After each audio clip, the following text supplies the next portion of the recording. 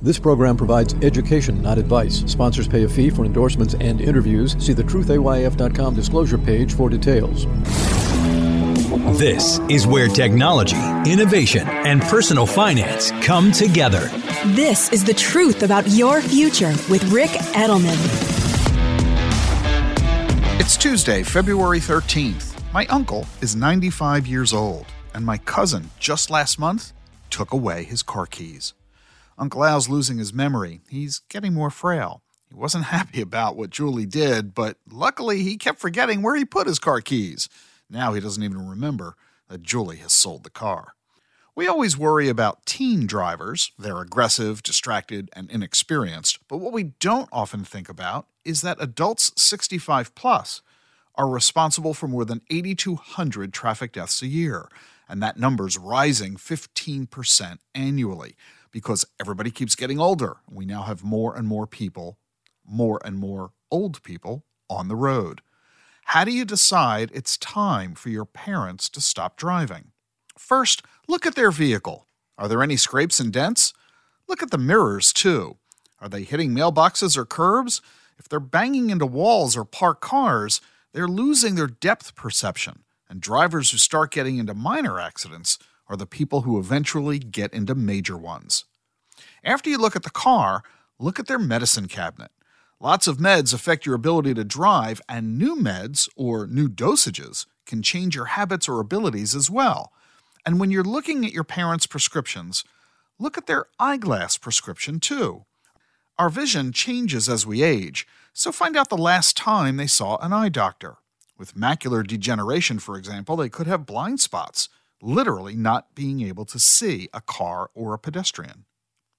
After you look at the vehicle and their medicine, look at them. Are they shuffling their feet? Walking slowly? This means they won't have a good reaction time when they drive.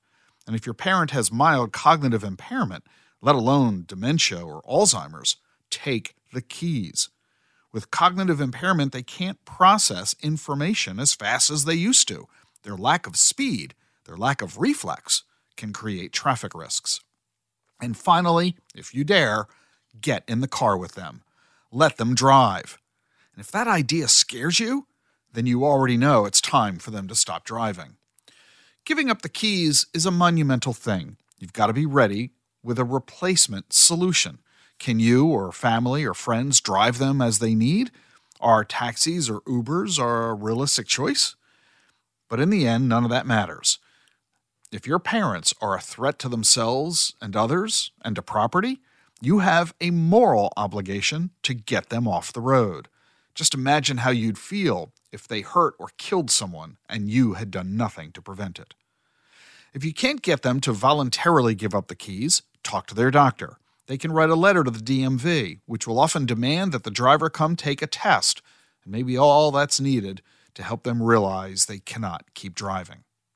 In the end, do what you have to do. Julie took the keys and then flat out sold the car. Her dad complains, but as Julie says, she'd rather have him complaining than have him dead. And if you're a financial advisor, you need to have this conversation with your clients as they're aging. Are you suspicious that they shouldn't be behind the wheel? Have that conversation with your client, or ask your client for permission to have that conversation with their kids. Thanks for listening to this podcast. You might not know that in addition to this show, I'm the guy who created Wealth Management Convergence. It's turning the traditional financial advisor conference model upside down. And if you're a financial advisor, I'm inviting you to join me. It's in West Palm Beach, Florida, March 10 to 12, and it's devoted to giving you the investment strategies you need today in a format unlike any other conference. No breakout sessions, no PowerPoints. Only financial advisors and RIA firms can register to attend. You'll learn from some of the most successful people in this business with conversations focused on generative AI, exponential technologies, longevity, estate planning, crypto, and a whole lot more. You can also sign up for free one-on-one meetings and dine-arounds. This is the conference you've been looking for to help you grow your practice. Plus, you'll get plenty of CE credits. Join me in West Palm Beach, March 10 to 12. Use the link in the show notes to register. Enter discount code WMC2024. You'll save $100. This code is exclusively for financial advisors listening to this podcast. I look forward to seeing you there. On tomorrow's podcast, it's Valentine's Day.